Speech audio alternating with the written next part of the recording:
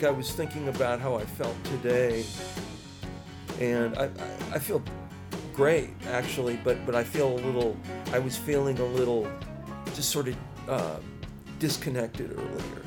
You know, we traveled here yesterday, and some days I'll travel somewhere, and the next day I feel totally in the right place, and today I don't feel uncomfortable. I just feel a little disconnected, you know.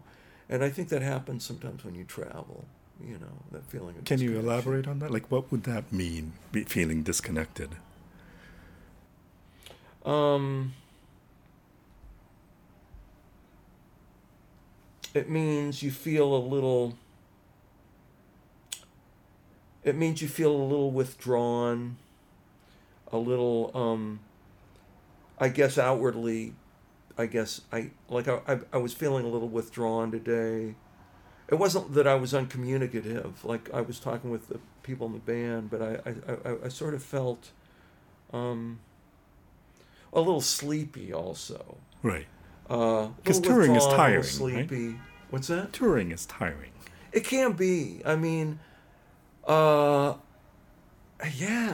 you know, I've learned if I drink a ton of water, after I arrive from flying, it helps. I think in the past maybe I just didn't drink enough water, but I drank a lot of water last night and this morning, and I still feel I was still feeling a little sleepy, I guess. But I feel actually for the most part I'm fine. And when you go through this in the past, and when you've gone through this in the past, is it, what gets you out of that? Is it just getting more sleep, or is it playing music, or? Well, though sleep is important, playing music is important. Getting exercise, which for me is mostly walking. You know, sometimes I'll go to the gym and I'll work out a little bit, but gyms are kind of boring. I mean, for me, the best thing to do is just to walk a lot. Right. You know, I didn't do a lot of walking today. I walked around this area a bit. Yeah. And so, good. Okay, so you've been to Toronto a number of times, Mm-hmm. and I presume you know the city a little bit. You know some people in the city. Not really. Oh. But I do know the city a little bit. I don't really know people here. Okay, so I know some people from here. Right. You know, I know a number of Canadians, and most of them have lived in Toronto at one time or another. But when I come to Toronto, I don't really know anyone except you. You know, that I can think of. And it's not like we hang out all the time. Right. Right. Perhaps we should. So I'm talking to Jeff Tumes. Is that the correct pronunciation? Oh, Termus. Termus? Like thermos, yeah. Oh, okay. I always thought it was okay. Yeah. And what background is that? That's a German name. And do you have any upbringing with the German culture, or? No, I mean, my ancestors came to the United States a long time ago. Most Americans, and I don't know about Canadians, so I can't say North Americans, but most people in the U.S., I'm of the opinion that most people in the U.S. who are basically white, they by and large tend to be sort of mixed nationality Europeans. Mm-hmm. Like, in my case, I'm German, English, and Irish. And I find that combination a lot. People say, I'm German, English, and Irish. You know, I don't know why. But my father's people were originally, as I understand it, originally from Luxembourg. At least that's what I heard. And then my mom's people were, you know, English, basically. My mom's maiden name was Needham, which is, there was a family, there were Needhams that came over on the Mayflower. Now, whether she was directly related to those people or not, I don't know, but it's an old name. Wow. So yeah, you know, European, basically. But it wasn't like you were raised with any German culture. Oh, no, none whatsoever. It was totally just basic, you know. I mean, I was raised, you know, Roman Catholic, and my mom was from Ohio and Illinois, and my dad was from Idaho.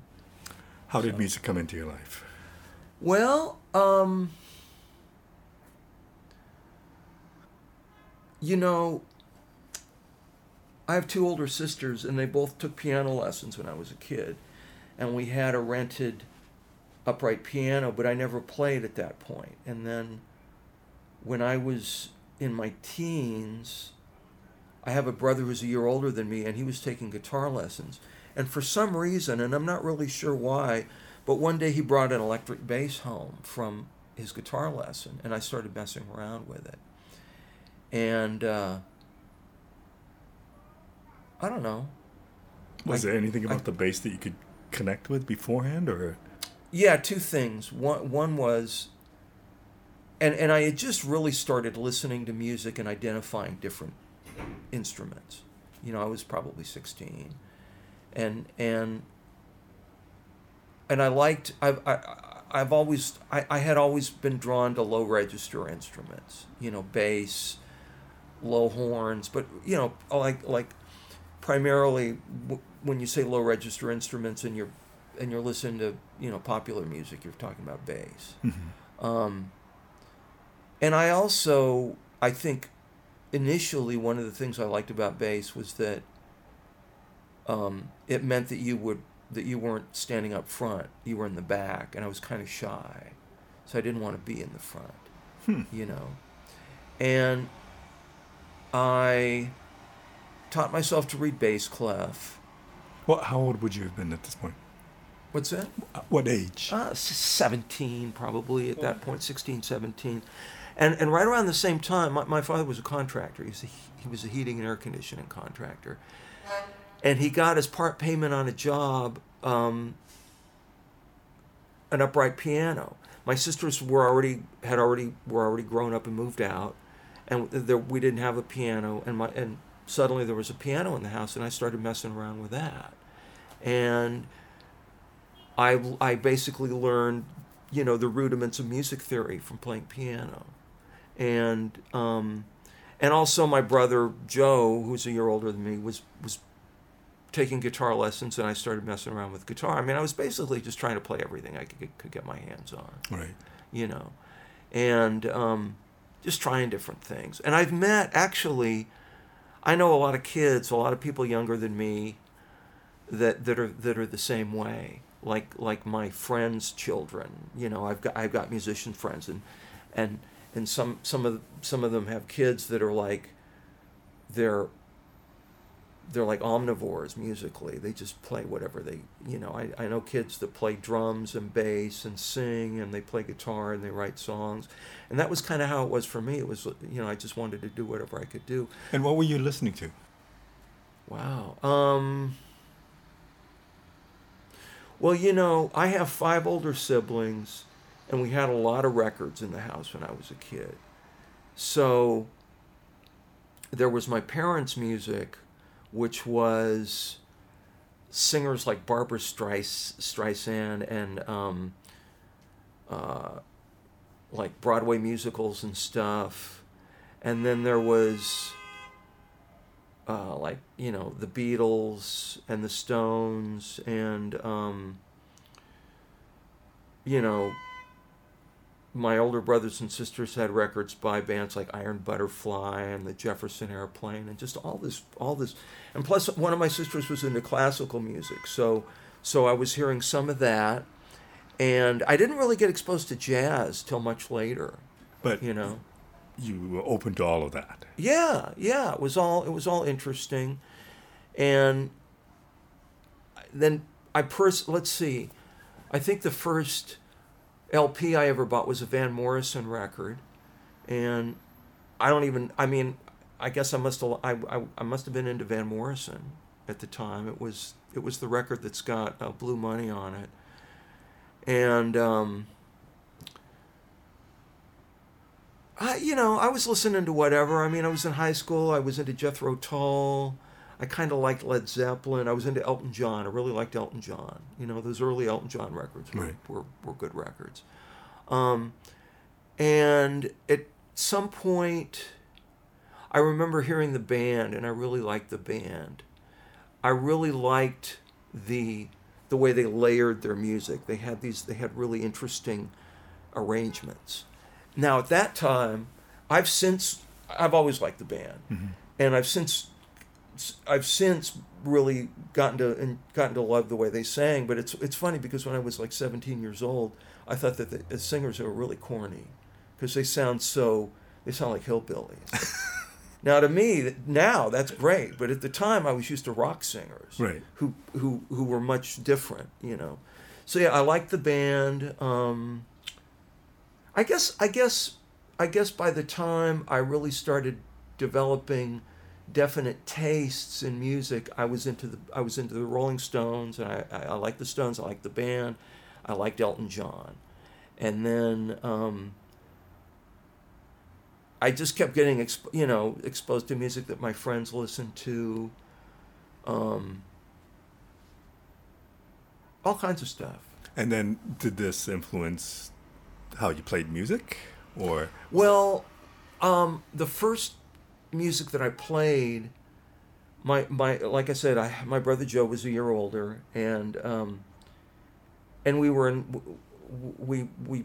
played in bands, and in those bands we generally played a mixture of, I can't even remember what songs we played. There were like cover songs that we learned, and we were also writing songs. My brother was actually writing songs at that time, and pretty good songs. I hadn't really started writing songs yet.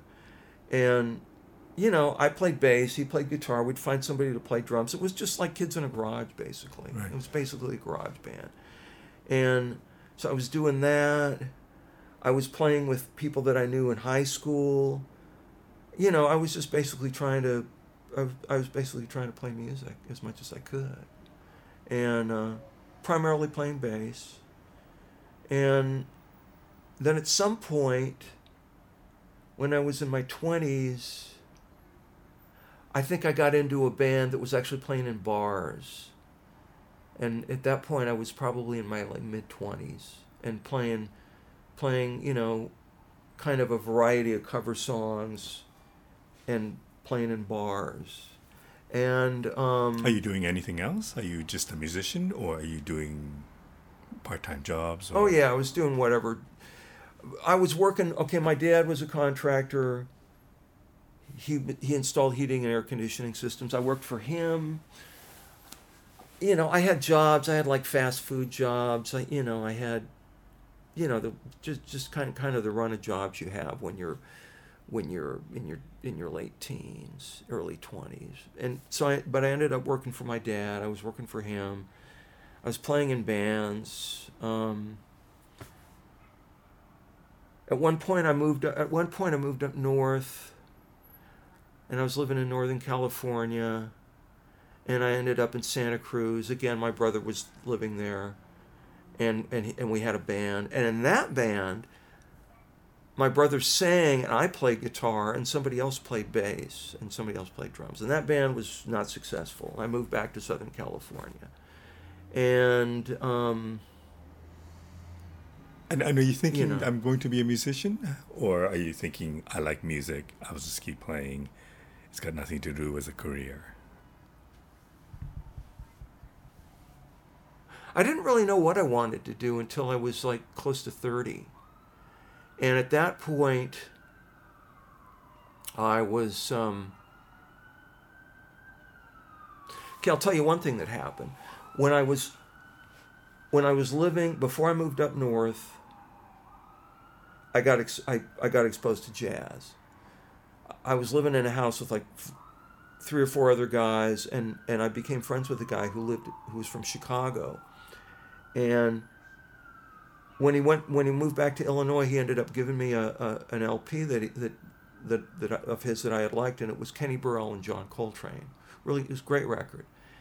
And I started, so I started listening to jazz a little bit, and then when I was living in Santa Cruz, I was hitchhiking to San Francisco one day because I had family there, and I got picked up by a guy in a orange Volkswagen, and he was listening to Love Supreme, which I hadn't heard, and it just knocked me out. What do you think it was that knocked you out? Like, why would it knock you out? The intensity of it. I mean, so this guy, this guy just picks me up hitchhiking, and he lights up a joint, and we're smoking this joint, and this music is playing.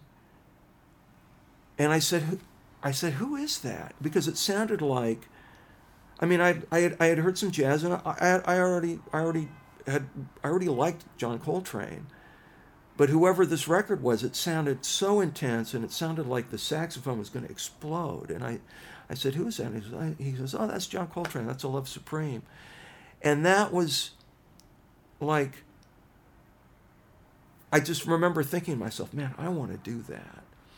And so I lived up north for a while longer. I moved back to Southern California. And at one point, I bought a saxophone at a yard sale. And I learned on that, and then I got a better horn. And then I ended up playing in a couple of bands. Like, at that time, we had a newspaper called The Recycler. You know, it was one of these things that people put ads in, and people were running ads in The Recycler they were looking for, you know, people to form bands with. And I ended up playing saxophone in a couple of bands, and one of them was a blues band. And I learned, I was playing tenor sax, and there was another tenor player, and I learned a lot from him. And then I bought a baritone sax, and I was playing in bands with guys, you know, I had, I mean, all this stuff happened. Like, at one point when I was in a band that was playing in bars, I got exposed to Jimmy Reed. And then I got exposed to Howlin' Wolf. And then I started playing in bands with guys, and we were playing these songs, and these guys turned me on to all this other music. Not just blues, but like some African music and some jazz and just all kinds of stuff. And I'm still, and I'm listening to a lot of jazz. I'm listening to a lot of jazz from the 50s, late 50s. I'm listening to Miles Davis and Thelonious Monk and Charles Mingus and all these guys. And I'm still playing other instruments, but I'm mostly, you know, trying to become a better saxophone player. And then and this band I was in did gigs around, and we ended up playing a couple gigs opening for James Harmon. Right. And so I met James, and me and this other saxophone player used to go and sit in and play with James. And then at some point, and this was in 1988, James needed a bass player because Kid Ramos and Willie J. Campbell had quit. And Stephen Hodges had stayed in the band, who's playing drums tonight. And he found out that I had played bass in the past, and I ended up playing with him. So I started playing with James in 1988. And again, James is a guy that had a bunch of blues records and would make tapes for me. And the guitar player in the band at that time was Joel Foy, who now lives in Dallas. And Joel turned me on to a bunch of stuff. I remember being in a record store in Eugene, Oregon, looking through the record bins, and there was a copy of Blues is King, B.B. King. Right. And Joel said, you should buy this record. So I did. And I mean, it's not a great sounding record. You know, it's a poorly recorded record. Yeah. But it's one of the great records. I mean, in terms of the intensity of it. And also, I mean, the singing on that record is just so, it is so intense.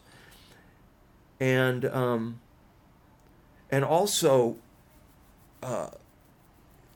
most people seem to think that the bass was added to that record later. I don't think B.B. King had a bass player in his band at that time, but when they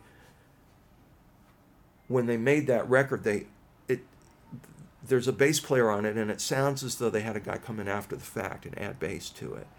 And the bass playing on that record, it's like a textbook of how to play urban blues, how to play, you know, uptown blues. The bass playing is so interesting and really good. So there was that, plus it's a great record. Anyway, so I played with James, and I was writing songs at that time. James ended up recording a couple of the songs I had written. And I did that. I was in James's band for almost 6 years. And then I left James's band. I was in a relationship with Geneva Magnus, and we got married. And, you know, all this stuff has happened. Maybe you should ask me some questions. Okay, let me ask you about being a multi-instrumentalist. Oh, sure. So you start off with a bass, Mm-hmm. and I can see I don't know if it's a natural transition to the guitar. I can see how one can play the bass and also play the guitar, and vice versa. I know they're two different instruments, and the Oh, approach yeah. is very different, but I can get that. But so now you start looking at other instruments, and I know you play banjo and Oh, yeah. mandolin and whatever. So when you decide that you want to maybe get into jazz and play saxophone, how different was the approach to learning that instrument compared to guitar and bass? Well, not that different. I mean, I learned guitar and bass mostly by playing with other musicians. Like my brother and I would just sit around and jam, you know. And then we would get together with other musicians and learn whatever songs we had written, or just jam on real simple chord progressions. And I just kind of learned by doing it. Now with saxophone, I had to learn the rudiments of it alone. So I was living in an apartment. I don't know when this was. This was like in the mid 1980s, I guess. And yeah, like 84 probably. I was living in an apartment, and I used to go to this park at night and practice, you know. And that's basically how I learned my scales and how I started to learn patterns.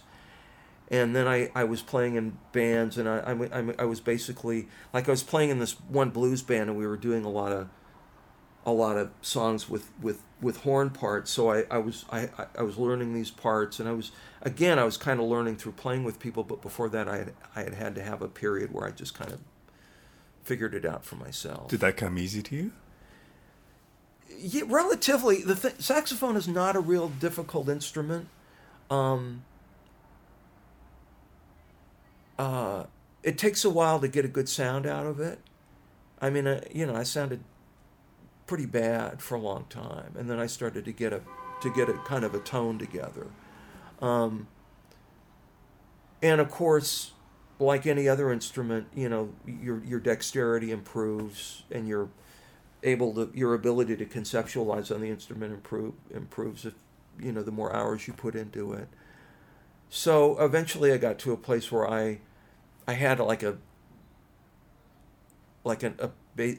basically a passable tone, and I could play competently. And at that point I started playing with guys, started playing in bands. But the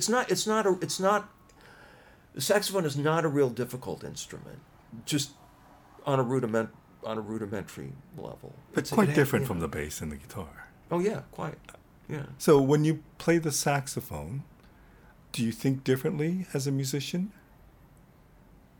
Like, let's say you're going to go into a solo. Mm-hmm. Do you approach the solo differently than you would if you were playing slide guitar or guitar?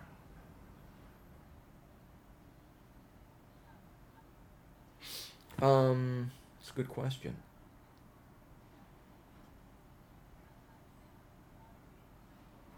Like, if I said, I need a solo here, and I said, can you do it on the guitar? To be honest, let's say we're talking about a similar setting. Like, let's say we've recorded a shuffle, Mm-hmm. and you or whoever has got me in the studio can't decide whether they want a slide guitar solo or a saxophone solo, so I do both. And same piece of music, same key. I'm not going to end up playing the same things, because certain patterns, like certain patterns fall easily on let's say I'm playing slide guitar.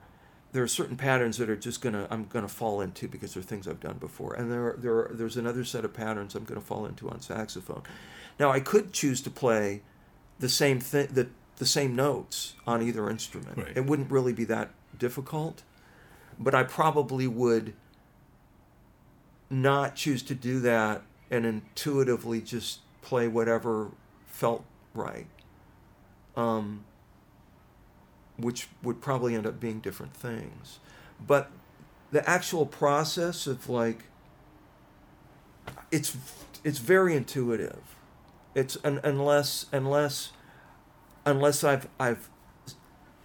like taken the recording home and like listened to it and like tried to come up with something that was more composed.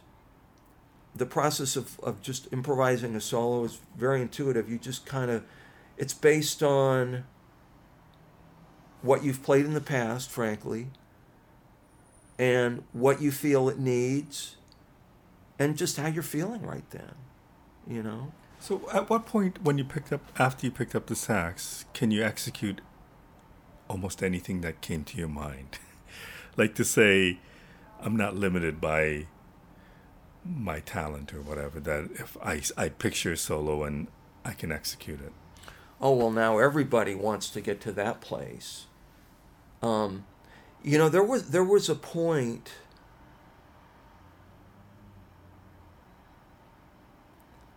a couple years after I started playing saxophone, I decided that I was going to devote myself to it and practice as much as I could because I wanted to be able to play jazz. I wanted to be able to play like Sonny Rollins or somebody. Right.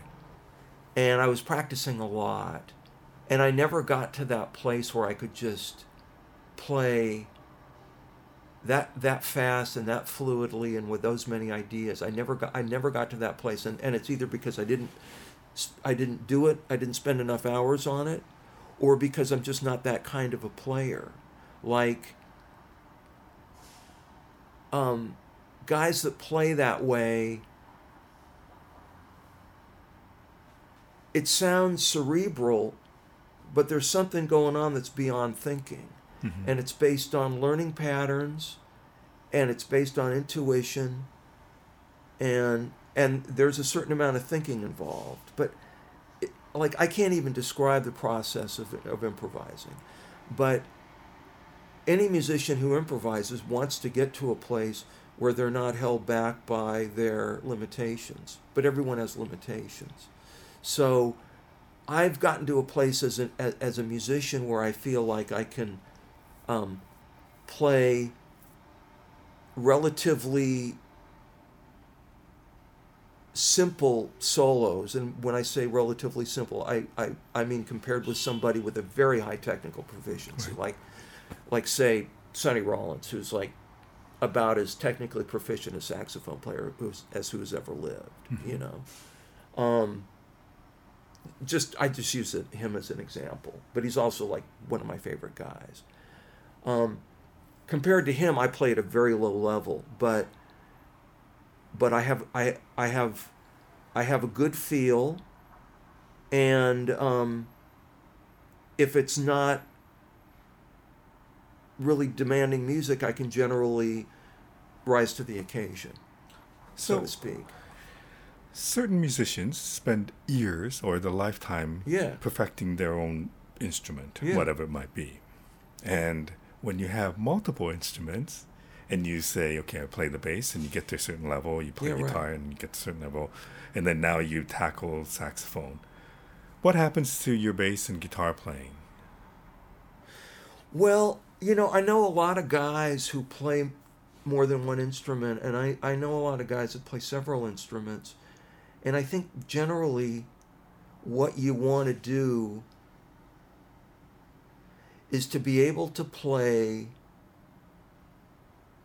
at the level of whatever situation you're likely to encounter. Like, nobody is going to call me up and ask me to play bebop. Right. And if they do, I'll say, no, you should go call this guy because he can really do that. Nobody's going to, as a bass player, nobody's going to call me up to play at the level of, say, you know, a Jaco Pastorius. But I can play really well at the level that I need to play at. Like, I can play really well at the level of Mavis Staples, what Mavis needs, or what Rick Holmstrom needs. Like, if I go and do a gig with Rick, I know how to play with Rick, and I can play very well at that level. You've been playing with Rick for a long time. I've been playing with Rick for a long time, and Rick and I have a really good rapport musically. So now would I like to play better? Like sometimes I actually do practice on the road if I'm just traveling with a bass. Sometimes I'll get the bass out and I'll play exercises and stuff. I want to be as good a player as I can. I don't practice a lot on bass, but I honestly would like to be better at everything. I'd like to be. I don't practice saxophone as much as I would like. I don't practice it very much at all, to be quite honest with you. I don't. And I'm drawn to different things, so I have spread myself a little bit thin, let's say. Rick, for example, Rick just plays guitar. Right. And for me, like, at this point in my life, I'm probably more interested in like I really got into banjo for a while, but I'm not a great banjo player. I've played banjo on a couple of other people's records, but banjo for me is a thing that I use. Like I've written a bunch of songs on banjo because it evokes something, Like songwriting is tied into all this because different instruments evoke different things, and I find I really like banjo as a sort of a setting for certain things. I've written a lot of songs on guitar. I've written a few things on piano. So one of the reasons I've gotten into different instruments is that they serve me as a artist, like as a songwriter, basically. So how important is your songwriting to you? It's pretty important. I mean, it's I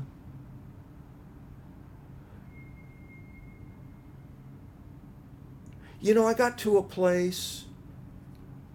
I struggled a little bit with this for a long time. I was trying to write songs that were, interesting and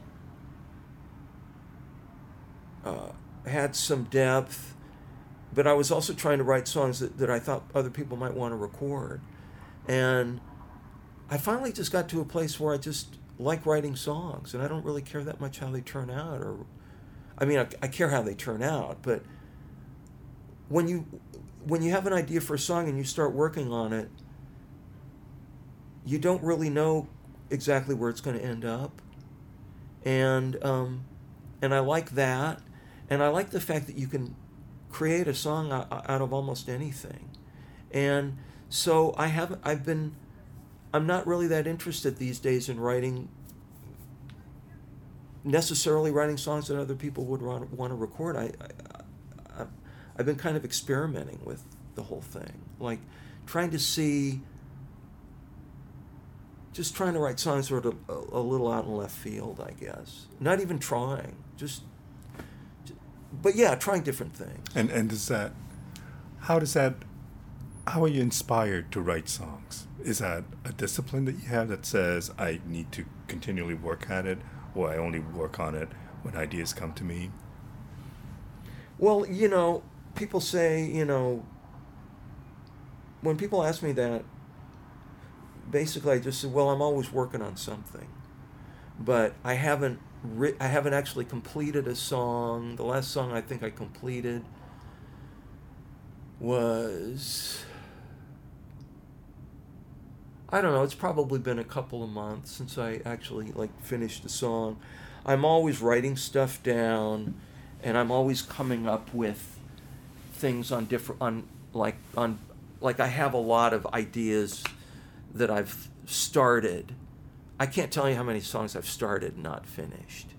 I'm always coming up with ideas, and if I have the presence of mind, I write them down or record them. And sometimes they turn into completed songs, and sometimes they don't. Sometimes they turn into songs that don't seem finished, and then later on they do seem finished. And sometimes I end up, I don't do this so much anymore, but I've had times when I worked on a song so hard that I just basically wore it out and kind of overwrote it. Mm-hmm. And it seemed great when it was done, and then a month or two later I would lose interest in it. I kind of like them when they're a little rawer, when they're a little more raw. But it's not like I pick up a guitar every day and try to write a song, but I'm always working on them. I'm always thinking about them. And I also sometimes I think about the ones that I can't seem to finish, or the ones that are finished and don't seem right somehow, and trying to figure out what's wrong with them. Sometimes you write a song and it's done. You might have 3 verses and you might have some verses, and you might have a chorus. You might have the basic structure, and you have a beginning and an end, and yet there's something wrong with it, and you can't figure out what it is. And so sometimes I just do that. I mean, I usually, to be quite honest, if I have a song and I can't figure out what's wrong with it, I usually never do figure out what's wrong with it. Although I think I've had the experience of like writing a song and then a year or 2 later coming back to it and tearing it down and putting it back together, and it actually being much better. So I've done that.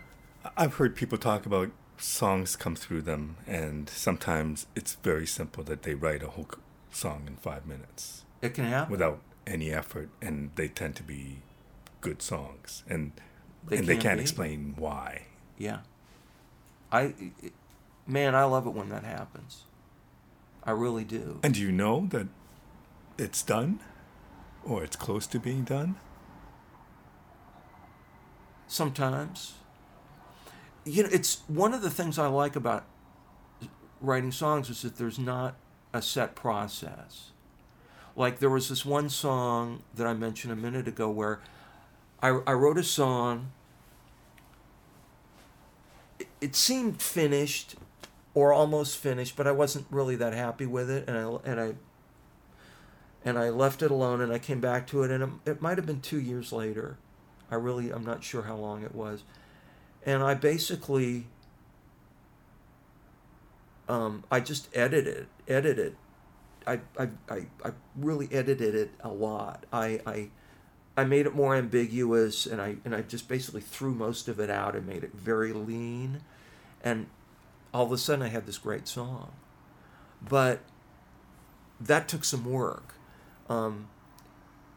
Sometimes songs just come to you out of the air, or like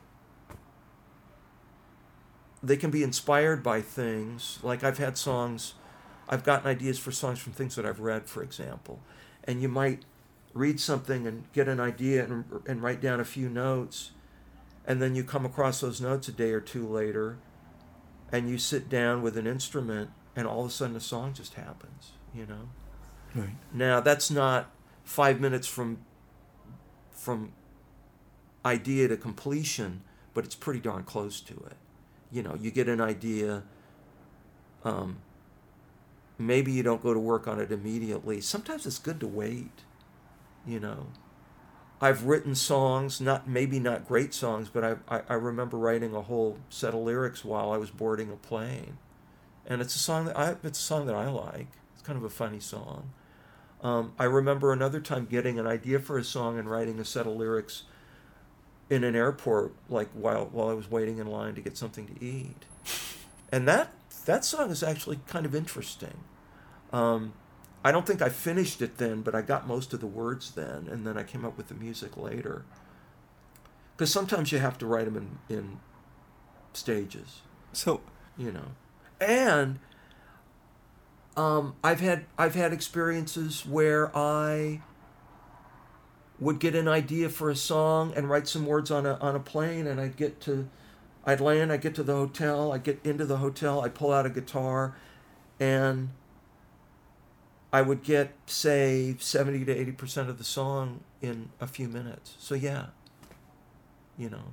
But these instruments that you play, you said that when you play the banjo, it sparks a certain mood, a certain feel to it. It can, yeah. So at this point, is you learning new instruments more dictated by the fact that you hear ideas like songs, as opposed to this thing of, I want to learn how to play the xylophone or something?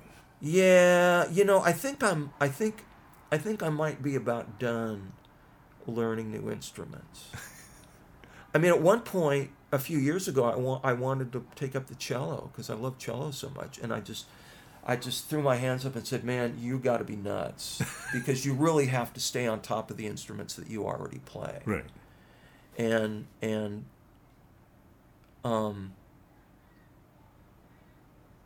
saxophone is close enough to cello for me anyway. Okay, so you also produce other people's music. I have, yeah. So when you have But actually, to answer I didn't really answer your question, which is that I would like to become a more proficient player, a better player on every instrument that I play.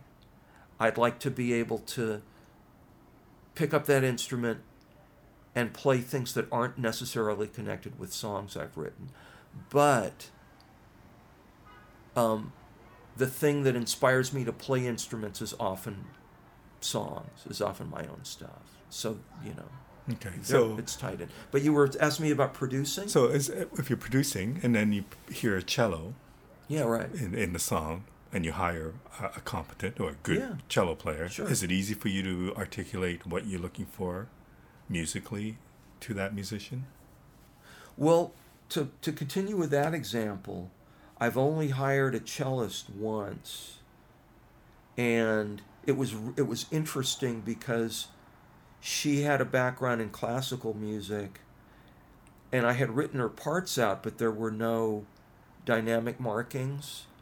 Like usually it'll say pianissimo or forte or whatever. There will be volume markings, and there will be markings to show you we get louder here, we get softer here, and various markings to show how the notes are to be articulated. And the music I gave her was just notes on a staff. And she asked me about it, and I said, well, interpret it. She was playing to a track that had already been recorded, and I said, just basically play to the track and interpret it to the track. But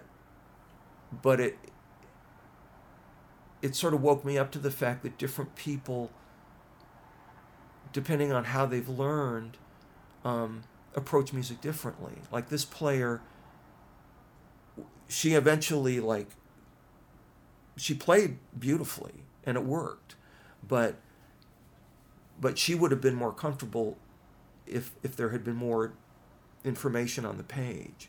Whereas where I come from as a musician is I try to have as little information on the page as I need.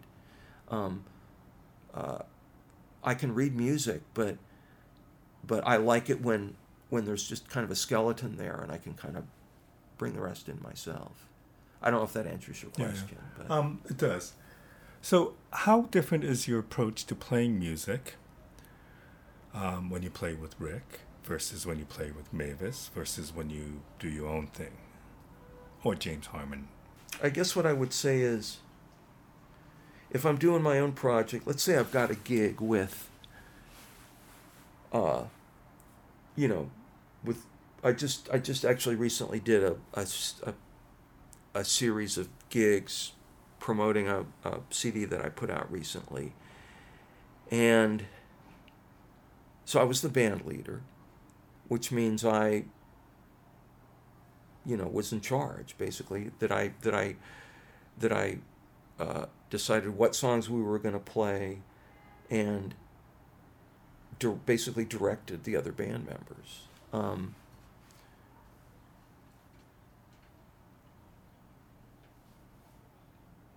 If I'm playing my own music and it goes well, I get a great deal of joy from it. There is I'm not, by temperament, I don't think, I'm not the kind of person who naturally wants to be a band leader. I kind of came up as a support player, but as a songwriter, I want to do gigs. I want to play my own music in front of people. I think I'm an okay band leader. I think I'm pretty good at giving other musicians direction. I think I'm pretty good at communicating. I think I'm relatively easy to work with. And I think that my songs I think most of the people that play with me like my songs. They find them challenging and somewhat interesting, let's say. It's a lot more work.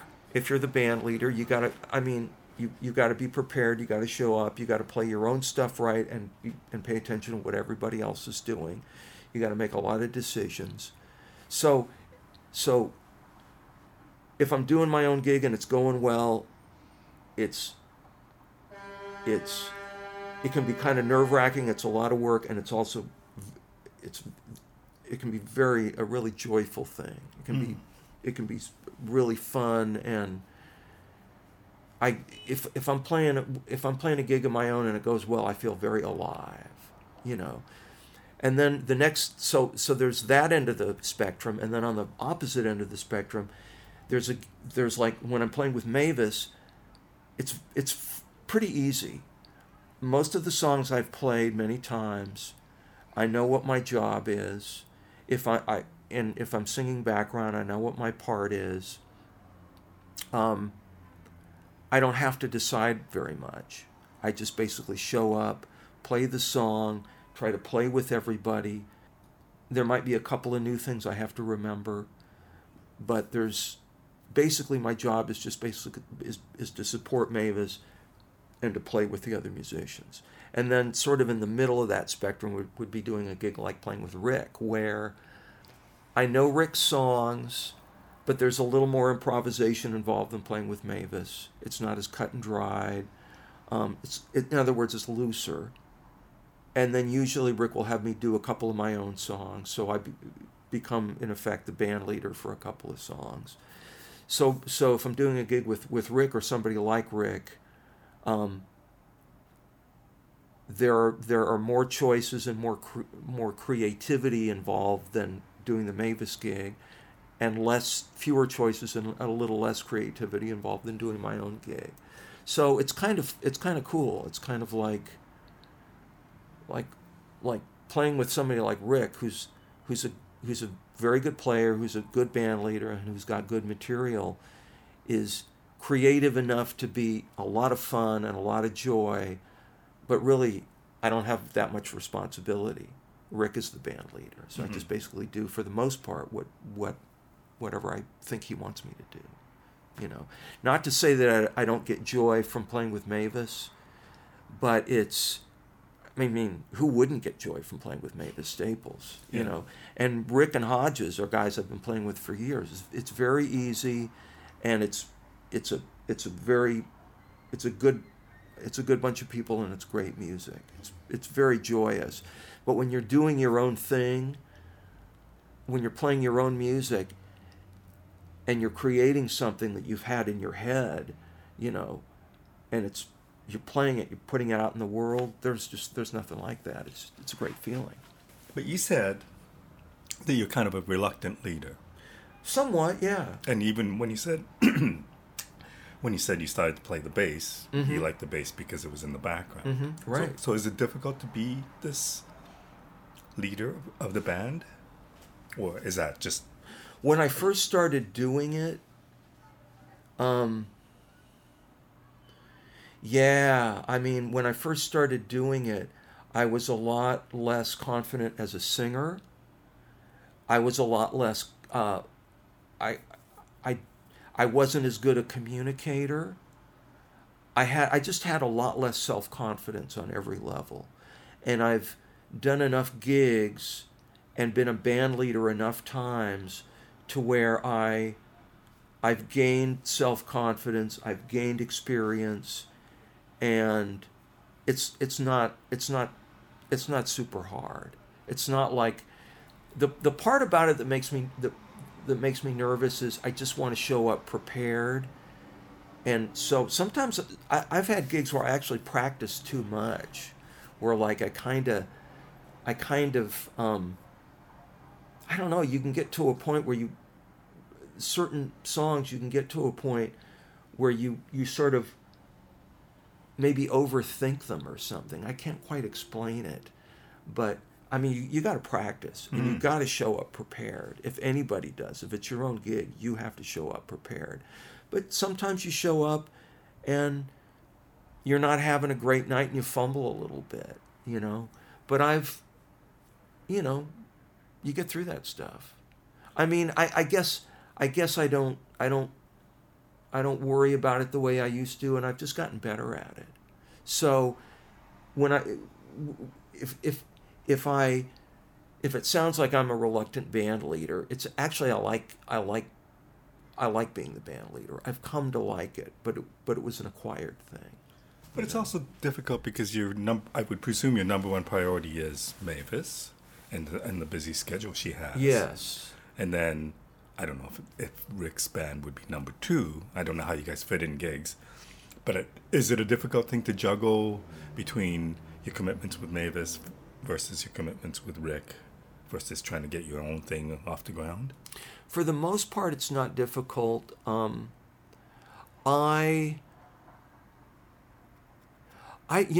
be quite honest, I don't work that hard at my own career.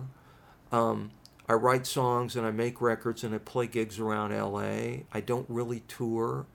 Neither does Rick, for that matter. But is that a goal or not even a goal? It's just what you do when you have downtime. It's kind of more what I do when I have downtime. I mean, I have thought about pursuing, a solo career. I guess I'm not, at least so far in my life, I'm not motivated enough to actually do that. I'm comfortable with holding on to the Mavis gig and then doing other stuff when I'm not playing with Mavis. If I had a gig of my own and Rick called me to do a gig, I would be very comfortable saying to Rick, "Hey, I can't do that one." I mean, there have actually been a lot of Rick gigs that I haven't done for whatever reason, right. And there are other guys he can call, and so after Mavis, I guess my number one So I guess I would say my number two priority would be my own stuff. But I've only, like in 11 years, I think I missed one Mavis gig, and that was because of family stuff, In the 11 years, so you started in 2007 with Mavis. Yes. What have you learned? I mean, I presume when you first started with her, yeah, it took you to a different level. Like, I know that musically it might not be as improvisational or as challenging, but exposure-wise and the number of people you play to and the crowds that you play to. Yes. And I would think that maybe the level of the show is at a different level than what you would do. I would say so. So what have you learned from that experience? Like, did you get into Mavis's band and it just fit like a glove and it was easy transition, or was it like, oh, we got to step it up a little bit? We need to know how to project to tens of thousands of people, or... To be quite honest, I don't think that we've done anything much different than what... Like, I've done a lot of gigs with Rick and Stephen Hodges over the years as a trio, and what we do with Mavis is a little bit different. It's more standardized from night to night. Right. We pay a lot of attention. Rick, of course. Rick and I have both played behind singers, and when you're playing behind a singer, you pay attention to the singer. You go with the singer and take your cues from that person. But in terms of the energy and in terms of kind of where we're coming from in terms of our style, it's not that different. I mean, Rick and I both came up playing blues, and we've played a lot of soul music as well. And so what has changed, or what have I learned? Well, it's made me a better musician, okay? And it's made me a better musician partly because of the venues that we play in. Because I was playing more bars and clubs and some festivals, and with Mavis it's festivals and a lot of theaters. And theaters are sonically better environments. You can hear everything better. And theaters kind of discourage you from playing really loud because the room is already taking care of that. So it encourages you to play at a greater dynamic level. You can play really quietly and everyone will hear you, and you don't need to play super loud. And so, okay, so playing with Mavis, because of the venues we play at has made me a better listener and a more dynamic musician. And, well, I've learned a lot about Mavis, obviously. It's made me a better singer, because I've been singing background with two really great singers now for all that time. Mm-hmm. Donnie Gerard's been with us for the whole time, and we have Vicki Randall, and we had two other singers before Vicki. And so I've learned more about singing, specifically background singing. I just, in every way, I think I've become a better musician. Just better at showing up and playing at a certain level consistently. Right. Because you have to. You basically show up and bang, you just do it. And that learning to play, learning to be as consistent as you can,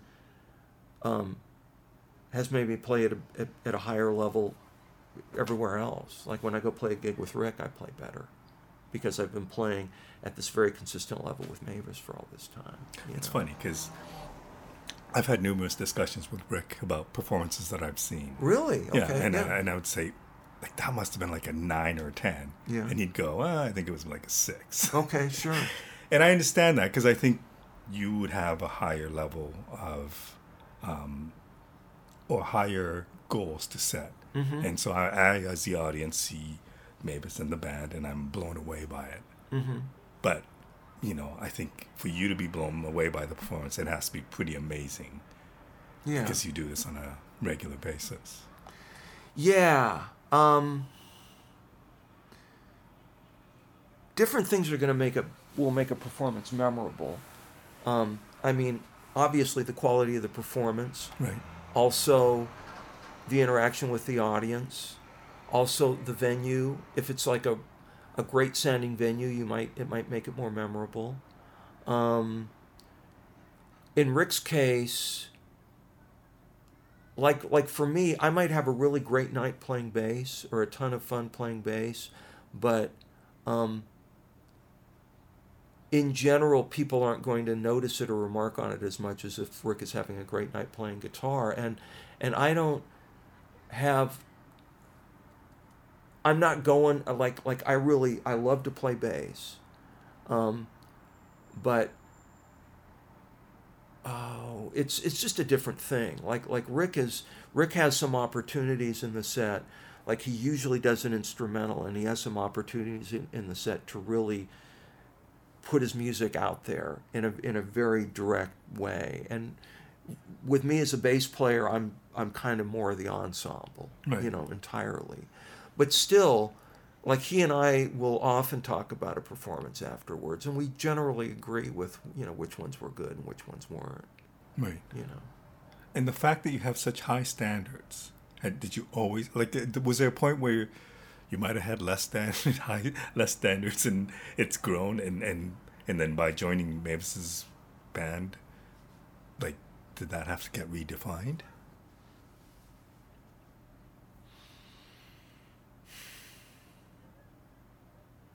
Well, I'd like to say that I always had high standards, but you don't always... for one thing, your ideas about what's good and what isn't good change from year to year and change depending on the situations you're in and the people that you play with. Mm-hmm. I've never done a gig I've never worked with anybody as long as I've worked with Mavis. And also the Mavis set doesn't change a whole lot. We do new material from time to time, but there are songs in the set that we've been doing that we've been doing for 11 years. Right. And you want to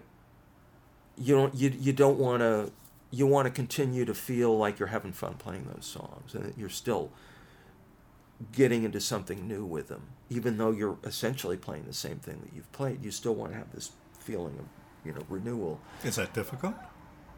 Some nights, you feel less inspired than other nights. Does it surprise you at times? Like, are there times when all of a sudden you just think, oh my God, that just sounded unbelievable? Or that was just different? Once in a while, I try to change things up from night to night in real little ways. Just play like a different run here. Although sometimes, it's interesting. Once in a while I'll have a night where I try to play as simple as possible.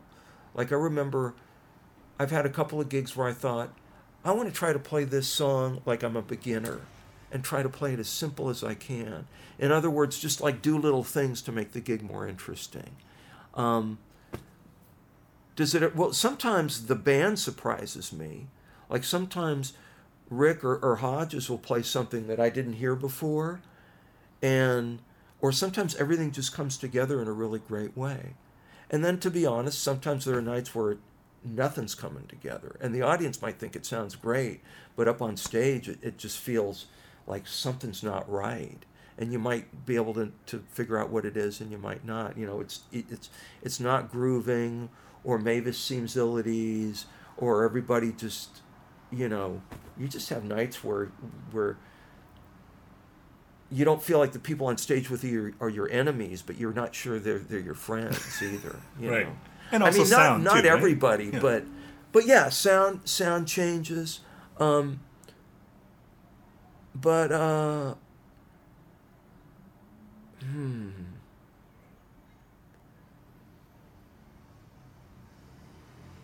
think, it's interesting. These are good questions because they make me think about things I hadn't thought about before. But I think it's natural as you get better at something that your standards get higher. Right. They just do. It's a given. Like, if you're a beginner at anything, your standards are, of course, necessarily going to be really low. And I've been playing with Mavis, and I've gotten to play with some really great musicians. A month or so ago, we did a gig in Washington, D.C. at the Kennedy Center, and we got to play with Bruce Hornsby and Alison Krauss. And Alison Krauss is a formidable musician, and I hadn't realized what a great singer that she is, even though I've heard her on records. But sometimes you hear somebody on records, and they're a wonderful singer, and then when you hear them live, you're moved in a way that you would never have been from listening to a record. So I've gotten to play with some people who obviously have really high standards, and or at least they seem to, and your standards just get higher, and you expect more of yourself, I think. Tell me about playing with Mavis. What does that mean to you? A couple of years before, do you know Jake LaBatz? No. Jake is a singer. He's a guitar player, songwriter. He's kind of blues influenced, but he's a very good songwriter and a great singer. And he's lived all over the U.S. I don't know where he's living now, to be honest with you. Maybe Chicago. A few years before I started playing with Mavis, Jake turned me on to the Staple Singers, and he loaned me a Staple Singers CD. It was A Great Day, which is kind of a mid-early Staple Singers. I think it was stuff that came out on Chess Records. And I had a van that had a cassette player, and I made a cassette of that CD, and I drove around and listened to it a lot. And never thinking that I was going to end up playing with Mavis. Now, right around that time, maybe just after that time, Mavis's management was trying to get Rick on the gig, and that there's a whole story there that Rick probably told you. But so my starting to discover the Staple Singers came just before that, or almost right at the beginning of that period where where there was some talk of us playing with Mavis, but that didn't happen for a couple of years, 2-3 years. And I was listening to the Staple Singers, and I mean, some of those records are just magical records. And getting to play with Mavis is, well, there's at least a couple of things. One is getting to play with somebody who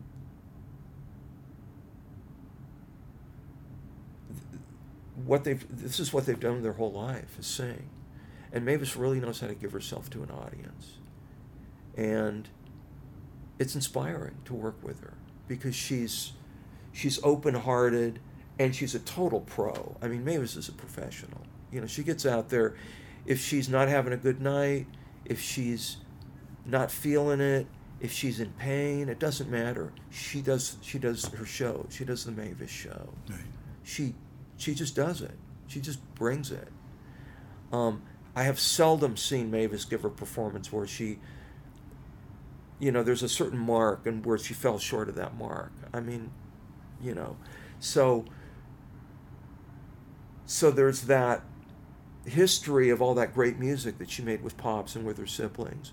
And then there's Mavis as she is, which is this really funny, cool person who's just a gas to hang out with, who's this great professional, who's still a powerful singer. So yeah, it's inspiring to work with Mavis. And also getting to work with Rick and Steven. I just love those guys. I mean, I just love those guys, man. I mean, they're both really good guys. They're interesting musicians. In a way, they kind of insist on having a style. Stephen Hodges is one of the most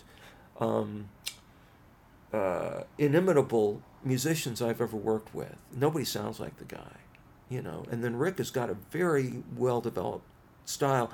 And the thing that you want as a musician is you want somebody to put on a record and go, oh yeah, that's so-and-so. And be able to know from just a few notes, oh yeah, I think that's so-and-so, you know. You want a style where people can identify you, and those guys both have very identifiable styles. And they're good guys. They're just great guys to work with and hang out with, you know. And then we got, you know, Donnie and Vicky, who are great people, great musicians. They both, you know, Donnie's had a great solo career, and so has Vicky for that matter. And they're wonderful musicians. They're very professional. They're extremely intelligent, perceptive people. So it's a really good crew. But I just wanted to especially say that I love working with Rick and Steven. Mm-hmm. And it's great being able to work with people for that long. You just get a sense of, I don't know, it works. It works real well. So.